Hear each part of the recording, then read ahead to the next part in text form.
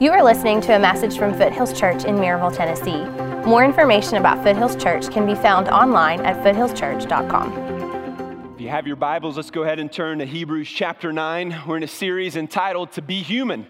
And to be human is to worship, because God has created us to be a worshiper. Every single person in the room, no matter who you are, no matter how young or old you are today, you in fact are a worshiper. And there is someone or there is something in your heart that you have given your heart to. And that thing is what in fact is ruling you today. But no one can say that their heart is perfectly submitted to Jesus today. No one can say that. I can't say that. You can't say that either. And when you recognize those imperfections, it leads us to experience some guilt in our life. We feel guilty. Everyone senses guilt from time to time when we do certain things or we don't do certain things. Romans 1 teaches us that God has written upon every single person's heart, whether you believe in God or you don't believe in God. He has written upon our conscience this idea and this impression of what is right and what is wrong. And so when we do something that we feel is wrong, inevitably that's going to lead us to feelings of guilt. When we hurt someone, we see how it hurts them. And so it makes us kind of further impresses us to feel those feelings of guilt in our life. Everybody has regrets. Nobody is perfect. We all make mistakes. We all stumble. We all fumble from time to time. We say foolish things. We make bad decisions. We waste time and we hurt other people. And so when that happens, we experience guilt. So the question is, what do you do with those guilty feelings, those bad feelings? Well, for some people, they just try to ignore those feelings. And man, it was just such a long time ago. I don't want to deal with it. I'll just stay busy so I don't have to think about those feelings, and I can kind of repress those feelings, so we think. Some of us just try to minimize it and just say, it's not that big a deal. I don't hardly remember it. I don't even want to think about it, so we just try to minimize it. Some of us just try to blame other people. Well, if so-and-so hadn't have done this or done that, then I wouldn't have sinned. I wouldn't have done that or this. Sometimes we just beat ourselves up. And so that's many of you in the room, you probably just think, how stupid was I when I did that? How could I have been so dumb? And you over and over and over again blame yourself for whatever it was that you did. Beat yourself up. Some people just medicate their guilt. And so they drink alcohol, they take prescription drugs to kind of suppress some of those feelings and try to numb the pain and numb those emotions. Some of us just keep our mind occupied with TV and movies. And so we binge on Netflix and we watch whole seasons at a time and we just kind of get lost in those stories so that we don't have to deal with any of those emotions in our life. But by far, the oldest form of dealing with regret, the most common way to rid our mind of guilt is, drum roll, religion. Religion. People have used religion since the dawn of man to try to alleviate their guilt. And some of you are using church. You're using Christianity on Sunday mornings to try to alleviate the guilty feelings that you have in your life, and you come here today and solely just to kind of help you be a better person and try better next time. And my question for you is, how's that working for you? How's church working for you? Some of you would say, I feel good for a little while, and then all those feelings come back by Monday. Some of you would say, church doesn't work at all for me. I rarely come, and I'm just kind of here today. Some of you have been playing the church game for a long time, and so you're using this and trying to fill those gaps in your life. You serve, you try to sing, you try to do some things in hopes that you're going to feel like a better person. Well, it's important for you to deal with the guilt that you experience today, because how you deal with your guilt will determine your worship of God. The universal problem of guilt is not just the problem of how you and I feel better about ourselves, but how that guilt has put us at odds with God because we have sinned against Him. And so how do we actually live in a right relationship with God? That's really the ultimate question there, because when we sin, we have regrets, that fills our minds, we have those feelings, But God never meant for you and I to carry around guilt in our life.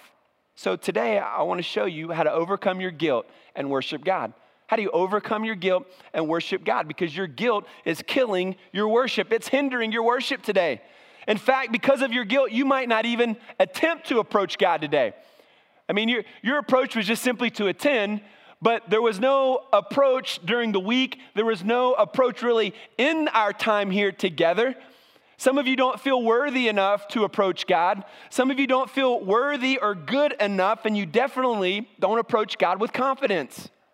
And so I want to teach you, how do you approach God and overcome your guilt? Well, in Hebrews chapter 4, verse 16, I want to share the first verse here that gets us going. And so verse 16 says, let us then approach God's throne of grace. We're going to talk about what the throne of grace is today, with confidence, so that we may receive mercy, find grace, and to help us in our time of need. So here's our approach to God. Here's how we approach the throne of grace. He says, with confidence. And when we do, we receive mercy. We receive help in our time of need. We receive His grace. And so it is your approach to God that matters. In sports, especially golf, it's the approach shot that's the most important shot. You know this. You can tee off and you can hit it 350 yards down the center of the fairway. But if your approach shot, your second shot is off, then it's off or not. It's that approach shot where you're trying to hit it onto the green and get it close to the cup so that you can get a par or perhaps a birdie. It's your approach in marriage that matters. If your wife offends you, your husband offends you, and your approach is to scream and to yell and to get angry, well, that approach isn't going to bring healing in your marriage. But if your approach is in love and respect, you've got a better chance of having a good relationship and restoring relationship there. And so if your approach to God is wrong, it's not just that your worship is hindered, it's that it is non-existent. If your approach to God is wrong, then you are in fact dishonoring God and you're hurting yourself. So your approach matters. Last week we talked about in Exodus 32 that Moses goes to the top of the mountain to meet with God and to get his instructions for the people of God. And God, in fact, speaks to him. He gets the 10 Commandments. He gets what we know to be the law of Moses.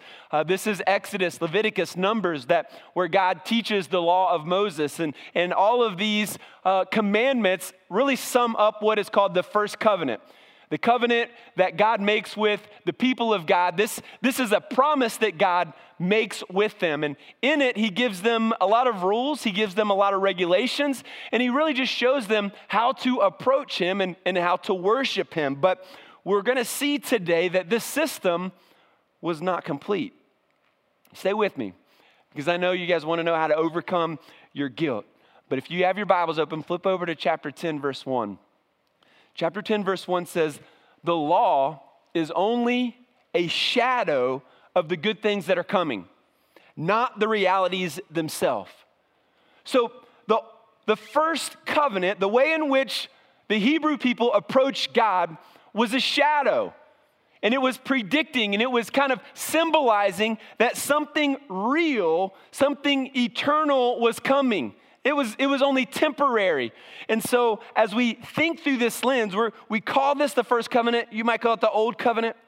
But this is the promise that God made to His people, how to worship Him, how to approach Him, what was right. And then we're going to flip it around and see how Jesus changed everything. Look at verse 1 of chapter 9. Just flip back over. Chapter 9, verse 1. He says, now even the first covenant, this is what God gave to Moses, had regulations for worship. In other words, here's how you worship God appropriately. We've talked about this in this series. There's a right way to worship God. There's a wrong way to worship Him. And He says, and an earthly place of holiness. So in the first covenant, there was an earthly place where God physically dwelt. This was the tabernacle. It says here in verse 2, for a tent. And so in the tent, that just simply means a tabernacle. When they were in the wilderness, they actually had a tent. But when they took the promised land, Solomon built the temple, and it was the same structure. It was built and had the same functionality here. And in this first covenant, there were offerings to be made. There were sacrifices to be made. There were ceremonial washings that they had to do to be pure. There was do's and don'ts to this law that they had to follow. There were 7 major feasts that the people were told to celebrate. And at this feast, it was a huge party. They sang songs. They ate good food. They made sacrifices. They made offerings. They read the word. They prayed together. They laughed. They enjoyed fellowship together. And so they enjoyed that time. These were all commanded by God to bring an offering and to worship him. Verse 2, for a tent was prepared, and in the first section, in which were the lampstand and the table and the bread of presence, it is called the holy place. Behind the second curtain was a second section called the most holy place, having the golden altar of incense and the ark of the covenant covered on all sides with gold, in which was a golden urn holding the manna, and Aaron's staff that budded, and the tablets of the covenant. Above it were the cherubim of glory overshadowing the mercy seat. Of these things we cannot speak in detail. So essentially what he's saying here is he's replaying what the tabernacle really did and how they came to the tabernacle to actually worship God. And he says in the outer room, in the holy room, there was a lampstand, and that lampstand gave light. It was lit by olive oil, and it was lit 24 hours a day, 7 days a week. The entire year, this lampstand was lit.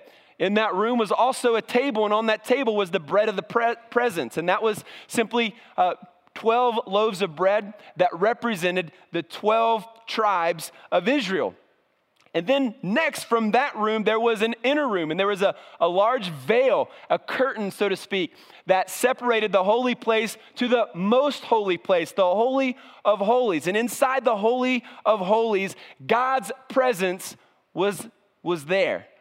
And inside that, you see, we read that the Ark of the Covenant was in there, and the mercy seat was in there. What exactly is that? Well, on the Day of Atonement, this was every year, the high priest would wear white clothes. He would lay his hands upon a bull, symbolizing his sin and his family's sin upon being transferred upon that animal, and they would sacrifice that animal. Then he would put his hands upon a goat, and that would be representing the sins of the people being laid upon the goat, and they would sacrifice that goat. And that high priest, once a year, he would take that blood, he would go into the Holy of Holies. He was to go into the Holy of Holies one time a year, and he would sprinkle that blood upon the mercy seat. And that was how the people's sins were forgiven, and that was how the relationship and worship of God was restored. And that lasted for 1 year. And so every year they would have to go back in, and they would have to do the sacrifice again and sprinkle the blood again. And so no one had direct access to the presence of God. Only the priest could experience that, and he could only experience that once a year. So no direct access to God. The priest had to be used in order for the people to experience forgiveness. That was the old system. Now, look at verse 6. These preparations, having thus been made, the priests go regularly into the first section, into the first holy place, performing their ritual duties. But into the second, only the high priest goes, and he but once a year, and not without taking blood, which he offers for himself and for the unintentional sins of the people. By this, the Holy Spirit indicates that, listen, that the way into the holy places is not yet opened, as long as the first section is still standing, which is symbolic for the present age. According to this arrangement, this system, this arrangement of worship, this system of worship, gifts, sacrifices are offered that cannot perfect the conscience of the worshiper, but deal only with food and drink and various washings, regulations for the body imposed until the time of Reformation. Now, let me unpack this for us. In verse 6, the regular functions of the priest, the ritual duties. What are these? Well, the priests were extremely busy all the time. It was like an ongoing church service every single day. There was activity in the tabernacle. It never stopped. And so people were always flooding the tabernacle, trying to connect with God, trying to find peace, offering sacrifices, talking with priests, trying to deal with their guilt, trying to deal with their problems. Because sin has a way of weighing our conscience down. It just weighs on us and we feel helpless and hopeless. And so people would go to the tabernacle to find hope. And the priests were always working. Now, last weekend was tax-free weekend. How many of you went to Walmart on Alcoa Highway during tax-free weekend? Crazy people, raise your hands. Nobody wants to admit it, right?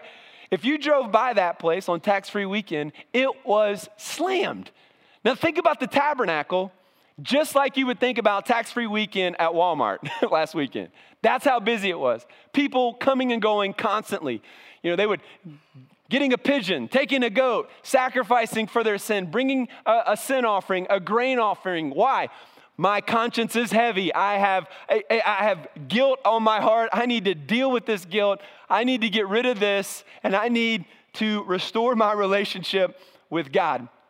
But in verse 8 and 9, it says that by doing this, it cannot perfect the conscience of the worshiper. That system was a shadow. It was not final. So back to the question, how do you deal with your guilt? How do you deal with your guilt? Well, we've all done something wrong. We've offended someone. We've hurt someone.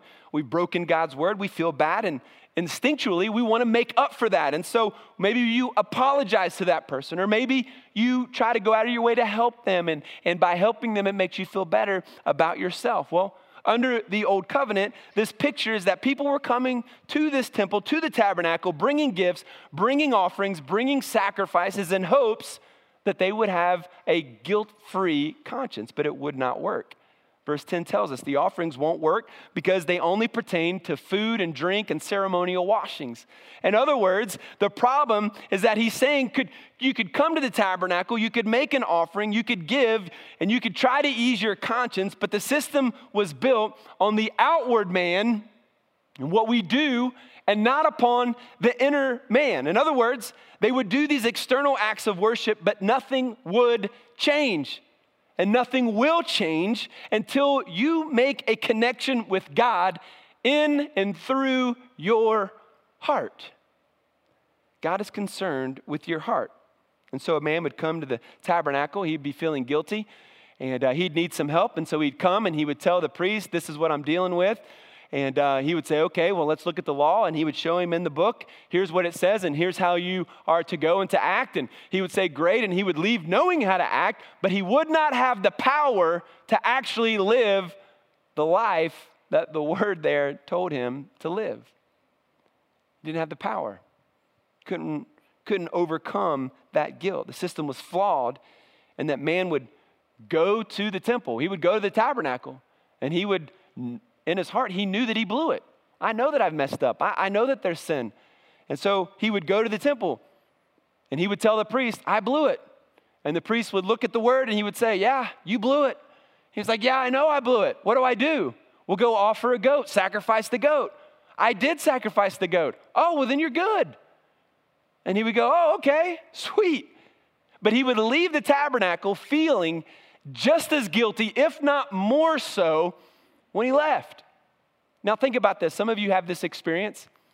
You had some hopelessness. You were feeling guilty. You had some kind of stress in your life.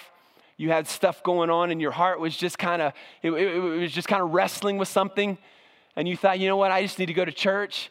I need to go to church and I just need to experience, God. And so you came into church with a heavy conscience and you went to whatever church it was and you were feeling like a terrible person.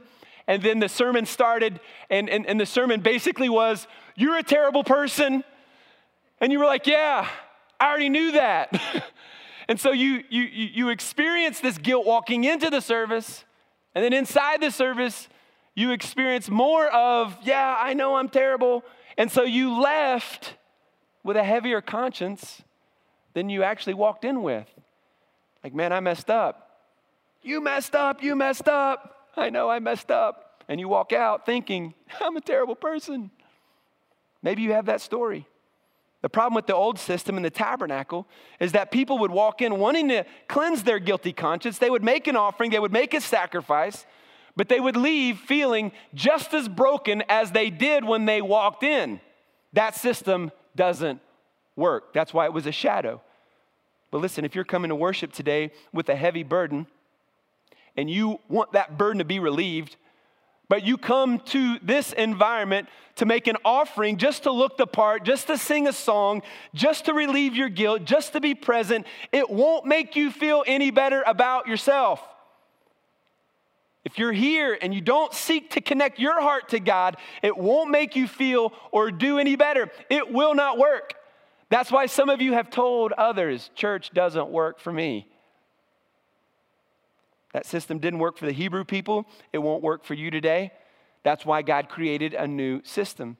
But some of you still go back to the tabernacle. You still go back to the tabernacle to make a sacrifice, to give, to serve, to do something to alleviate your guilt, try to clear that conscience, but it doesn't work. It may work for a day, but ultimately when you lay your head down at night, you still feel that guilt. You still feel that overwhelming burden on your heart.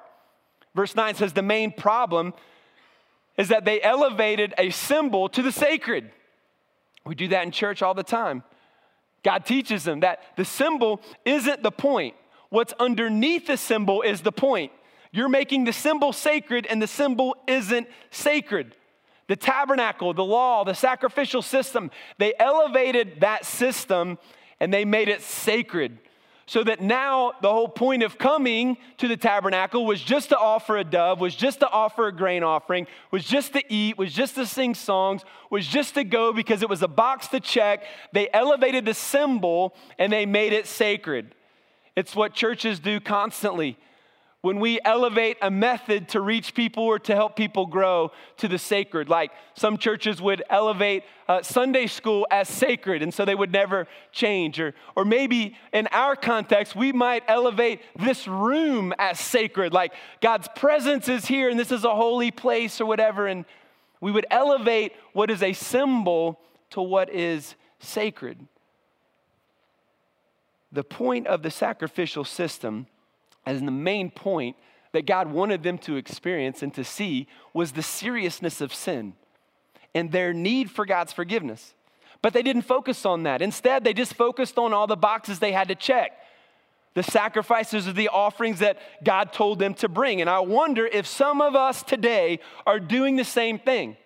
Just checking the box of worship, and that's why you leave still feeling guilty, still feeling hopeless, still no power in your life, still with the same problems in your marriage over and over and over again. Why? Because you aren't making a heart connection with God. God is concerned with your heart. He wants you to make a heart connection. Let's look at a few passages to kind of sink this in. If you've got your Bibles, go to Psalm 51, verse 16 and 17. Here's what David says to God. He says, "For you will not delight in sacrifice, or I would give it. You will not be pleased with a burnt offering. The sacrifices of God are a broken spirit, a broken and contrite heart. Oh God, you will not despise." In other words, God will not despise a broken and contrite heart. He does not delight in sacrifices. Now think about it. He's talking about the sacrificial system, the way in which they were told to worship God in the tabernacle. He's talking about the law, and what he's saying is, God, you don't need a goat. You don't need a cow. I don't need to offer you a ribeye steak as if you need that. Like God doesn't need anything from us. He's trying to get them to understand that their sin is so wicked in front of God that something must die. That's the point. God wants them to visually see how horrific sin is. Visually, he wants them to reach that point of just how vivid sin is, and he wants them to reach a point of brokenness, to recognize their sin. We don't make sacrifices because God needs anything. We make sacrifices because we need God to show us how much we need him. Look at Isaiah 29, verse 13. It says, "And the Lord said, because this people draw near with their mouth and honor me with their lips, while their hearts are far from me, and their fear of me is a commandment taught by men." What's he saying here? Well, these people came to worship, but not because they know God or they're connecting with the heart of God, but because some man told them that they needed to go to the tabernacle. They needed to go there. They needed to congregate. And God says, with their lips, they say the right things and they might sing the right songs. And when someone comes to them with a problem, they may have some godly advice for them. They might even tell them the right things. Well, you need to pray about it. No, I'll even pray with you. They can do all of this. But God says, I'm not pleased with them because their heart is still far from me. If you were honest today, would God say that your heart is far from him today? Flip over to Amos chapter 5. I'm just kidding. You're not going to be able to find Amos. It'll be on the screen. Verse 21. Listen to this. Look at this. I hate, God says. Go home and do a word search to see how many times God says, I hate something. It's not very often. And so when he says it, we need to hone in on it because it's super serious. He says, I despise your feasts. I take no delight in your solemn assemblies. Even though you offer me your burnt offerings and grain offerings, I will not accept them. Wait a minute. He told us in the first covenant that you're supposed to come to the tabernacle, to congregate, hear the law of Moses read and taught, and bring your offering and bring your sacrifice. And to the 7 different festivals, you're supposed to bring your offering and you're supposed to eat. You're supposed to gather and sing. He told us this is how we're supposed to worship him. And God says, I hate it when you do that. I despise it when you bring that. Even though you offer me your burnt offerings and grain offerings, I will not accept them. And the peace offerings of your fattened animals, I will not look upon them. Take away from me the noise of your songs. To the melody of your harps, I will not listen.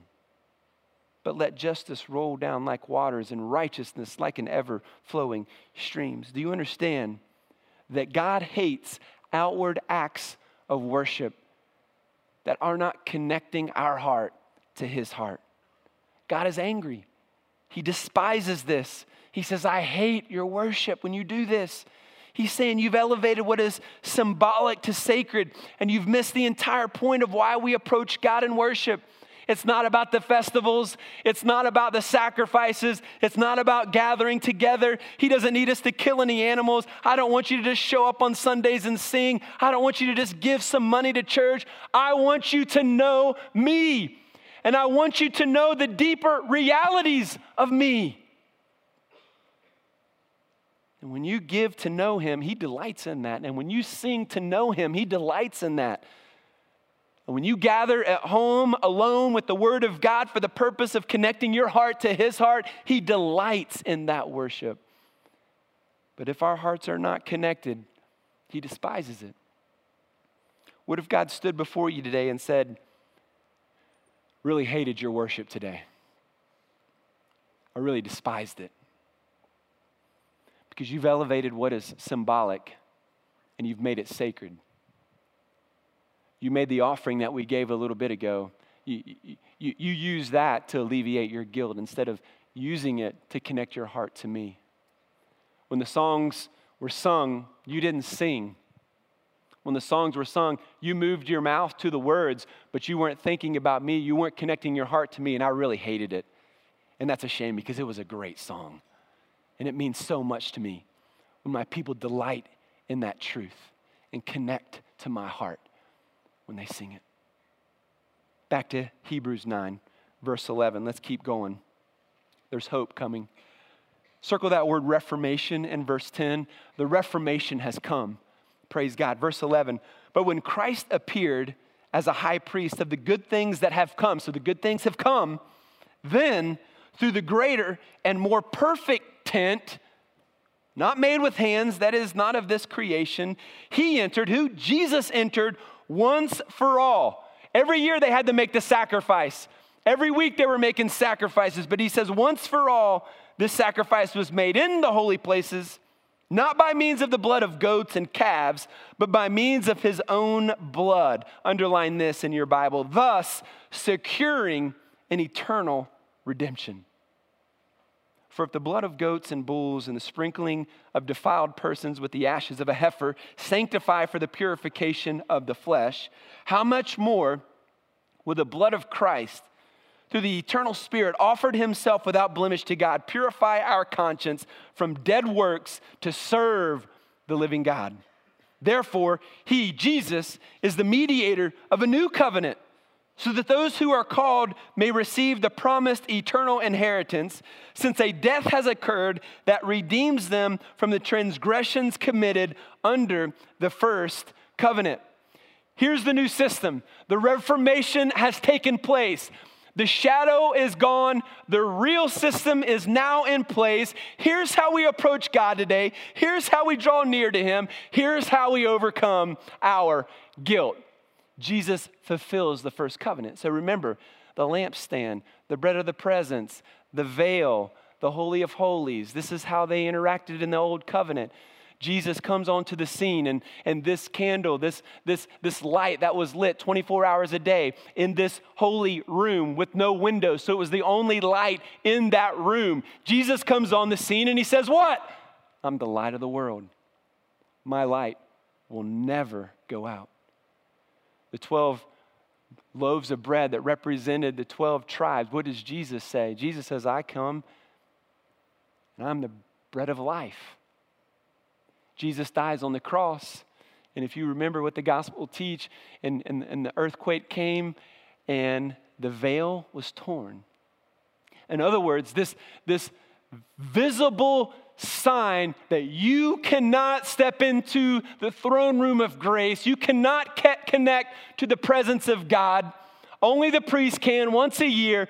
When Jesus died, the veil was torn in two, ushering in a brand new system and way for you and I to approach God and alleviate our guilt and to make a right relationship with him whole again.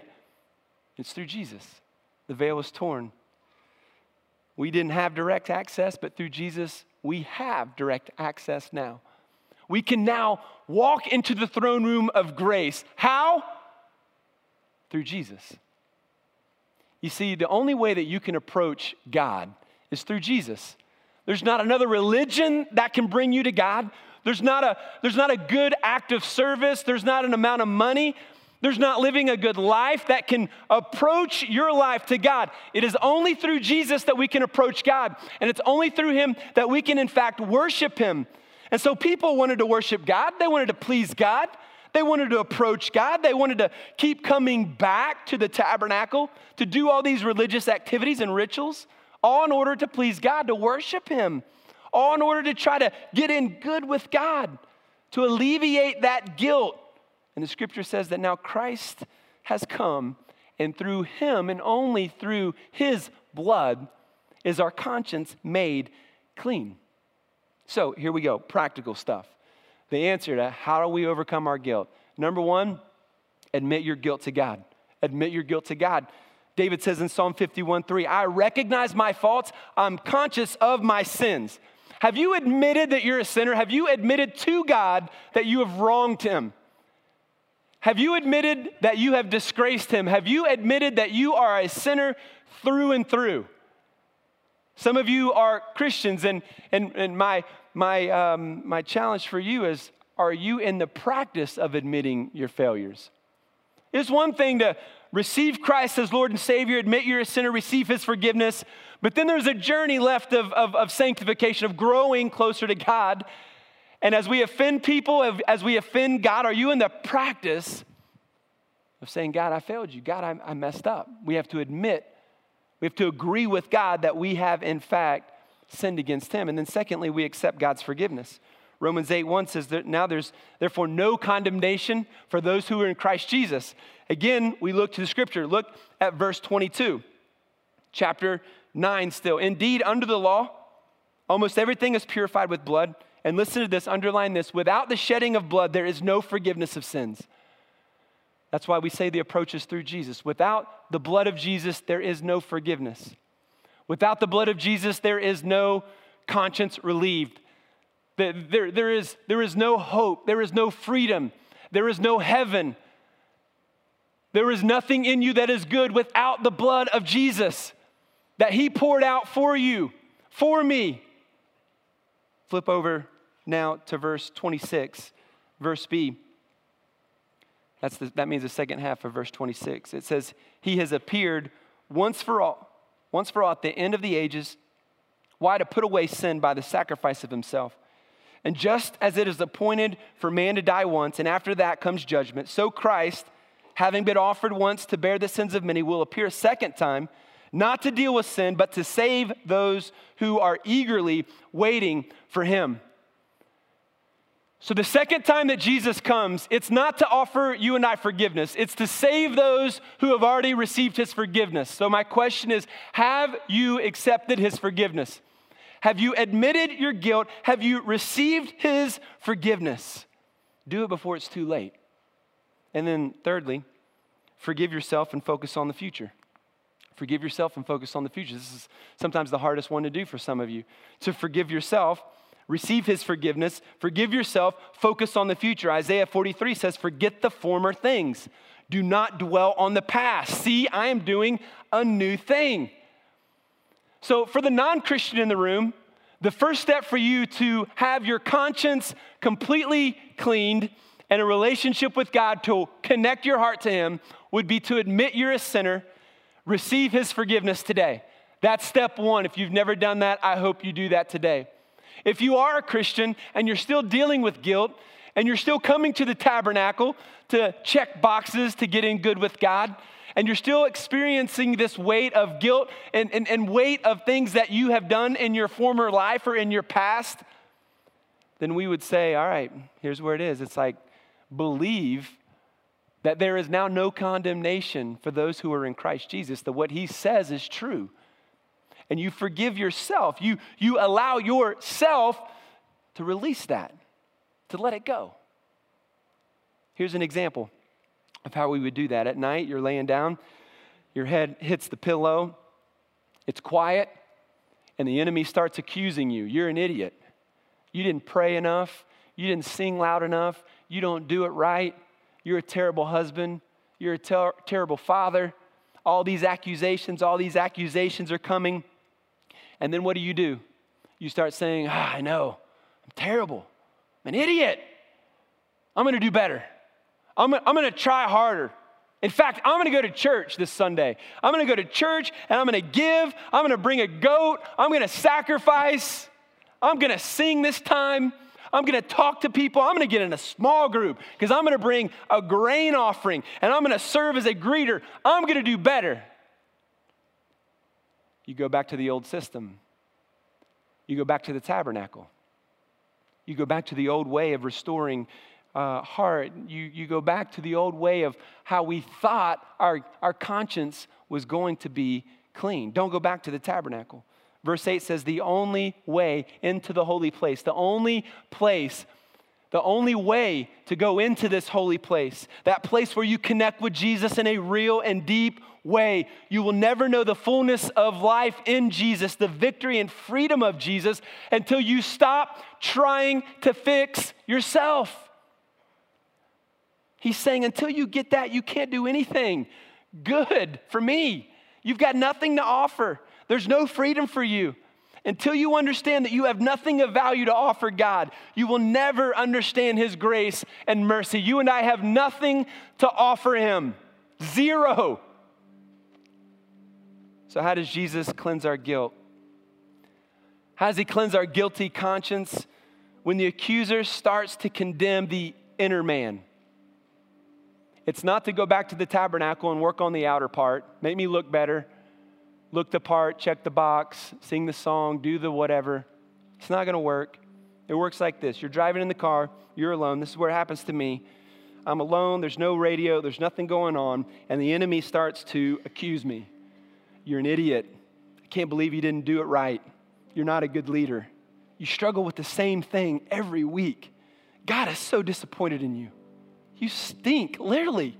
You're lazy. You could have worked harder. You're weak. You know what I do? I say, you're right. You're right. I am lazy. I am weak. I am a terrible person. Thank God for Jesus. Yeah, I'm going to agree with him. I'm going to agree with the fact that I can't live up to his standards. I'm going to agree with the fact that I am weak, that I'm never going to get it right, that I'm always going to fail. I'm going to agree with him, and I'm going to say, but it's the grace of Jesus Christ that has set me free. There's no condemnation for me anymore. That's the old Trent. That's the old me. Now I'm walking in a brand new light. I'm allowing Jesus to cleanse my conscience. I'm not going to work harder to get it cleansed because that's not going to work. There's not a sacrifice I can make. There's not an act I can do to get it. So I'm going to agree with the fact that, yes, I'm a terrible person, but thank God for Jesus. He loves me. His grace sets me free, makes me a new person, gives me power to overcome what I struggle with today. And one day I will see his face, and he will 100%, no doubt about it, free me of all my struggles and all my pain and all my suffering. Yeah, I'm going to agree because I've been saved by the grace of God, by faith alone. I didn't even do anything to get that faith. He's the one that gave me that faith. And it's because he gave me that faith that I understand who he is. And now my sin has been cleansed by his blood. And now I can walk in freedom and I can begin to learn what that means. I don't have to be, held under this huge weight of guilt. No, he's forgiven me. Now I'm walking in that. Yeah, I can admit that. I can admit that I am terrible. I'm not worthy. But that's why I thank God. That's why I praise Jesus. That's why I want to make a heart connection with him every day. That's why when I come into this place, when I sing, when I give, when I serve, every day when I open up the Word of God and I begin to make that connection with him, it's because I have this utter understanding that I am a terrible person, that I am in need of God's grace every single second of the day. And it draws me into a longing, and it draws me into a power that as I taste it, I want more and more and more of it. Don't go back to the temple. You still struggling with your guilt? You think you're going to overcome that by being here today? Not necessarily. Because you serve, because you give. Don't go back to the tabernacle and try to check the box. That system is over. You need Jesus to cleanse you. And what cleanses our conscience is not what we've done better, but what Christ did on the cross. That's what cleanses your conscience. So yes, sing, yes, serve, yes, give, yes, run recklessly and abandon all of yourself to him, because it is his breath that is within your very lungs. He gave that breath to you. So every time I breathe, every time I sing and I'm taking that breath, I want to pour out my praise to him. I want to pour out my praise, and I want these dead bones to sing praise to him. I want my heart to cry out to him. I want these bones to sing to him that he is great, that he is Lord, that I am not worthy, but he has saved me. And it's through his blood that my conscience is cleaned. And I'm in the practice of admitting my sin. I'm in the practice of receiving his forgiveness. And I'm in the practice of forgiving myself and focusing on the future. My old self is not going to hold me back from what the new self is required to do. And so we pour out our praise every single day, all of my heart to all of him. Would you bow your heads? I wonder in this room if God is convicting anyone today, saying, you know what, you have not been connecting your heart to the heart of God in worship. Nobody looking around. How many of you guys would raise your hand and just say, God's convicted me that that's where I'm at? Anybody at all? My heart has not been connecting with God. I see hands in the back. Anybody else? Up front, all over. Anyone else? This as a sign to God. My heart is not connecting, God. I admit that to you. I see hands. Would anyone say, Trent, my issue is that I haven't never given my life to Jesus, and I need to make that step. I need to acknowledge that I'm a sinner. I need to receive his forgiveness. I've never done that. I want to help you make that step today. Just simply say this to God. Just simply say this to your heart, to his heart. Say, God, I confess that I'm a sinner. I believe that Jesus died on the cross for my sins. It's his blood that forgives me. It's his sacrifice that saves me. I receive his forgiveness today. I give him authority of my life. And I want to serve him and follow him from this day forward. Now, I believe if that heart connection has been made today and you prayed that prayer, believe that God is saving you right now. The Holy Spirit of God is coming into your life. And before you leave today, I want to encourage you to go to our care and prayer room. Perhaps find somebody with a light blue t-shirt on today. There's our section leaders, and just say, man, I prayed to receive Christ. Go to the care and prayer room and say, I prayed to receive Christ. Maybe take the bottom portion of your service guide, and there's a little box there that says, I prayed to receive Christ. Check that box, put that into the offering baskets or into the giving stations. Take it to the care and prayer room. It'll get to me. Our staff will pray for you this week. The only approach to God is through Jesus. Heavenly Father, we want to stand and worship you today, and we want to be mindful to take our heart and connect our heart to your heart. And we want this to be authentic and real. Father, we want to begin to move away from the old system that we continue to come back to. We want to live under the new covenant and act and worship under the new covenant. And so we pray this, God, in the name of Jesus. Amen. Amen. Would you stand to your feet? We're going to worship today. Next Sunday, I'm going to tell you how to have an encounter with Jesus that will change your life. So I pray that as we worship today, we'll even prepare our hearts for what God's going to do next Sunday. Let's worship together. Thank you for listening. More information about Foothills Church can be found online at foothillschurch.com.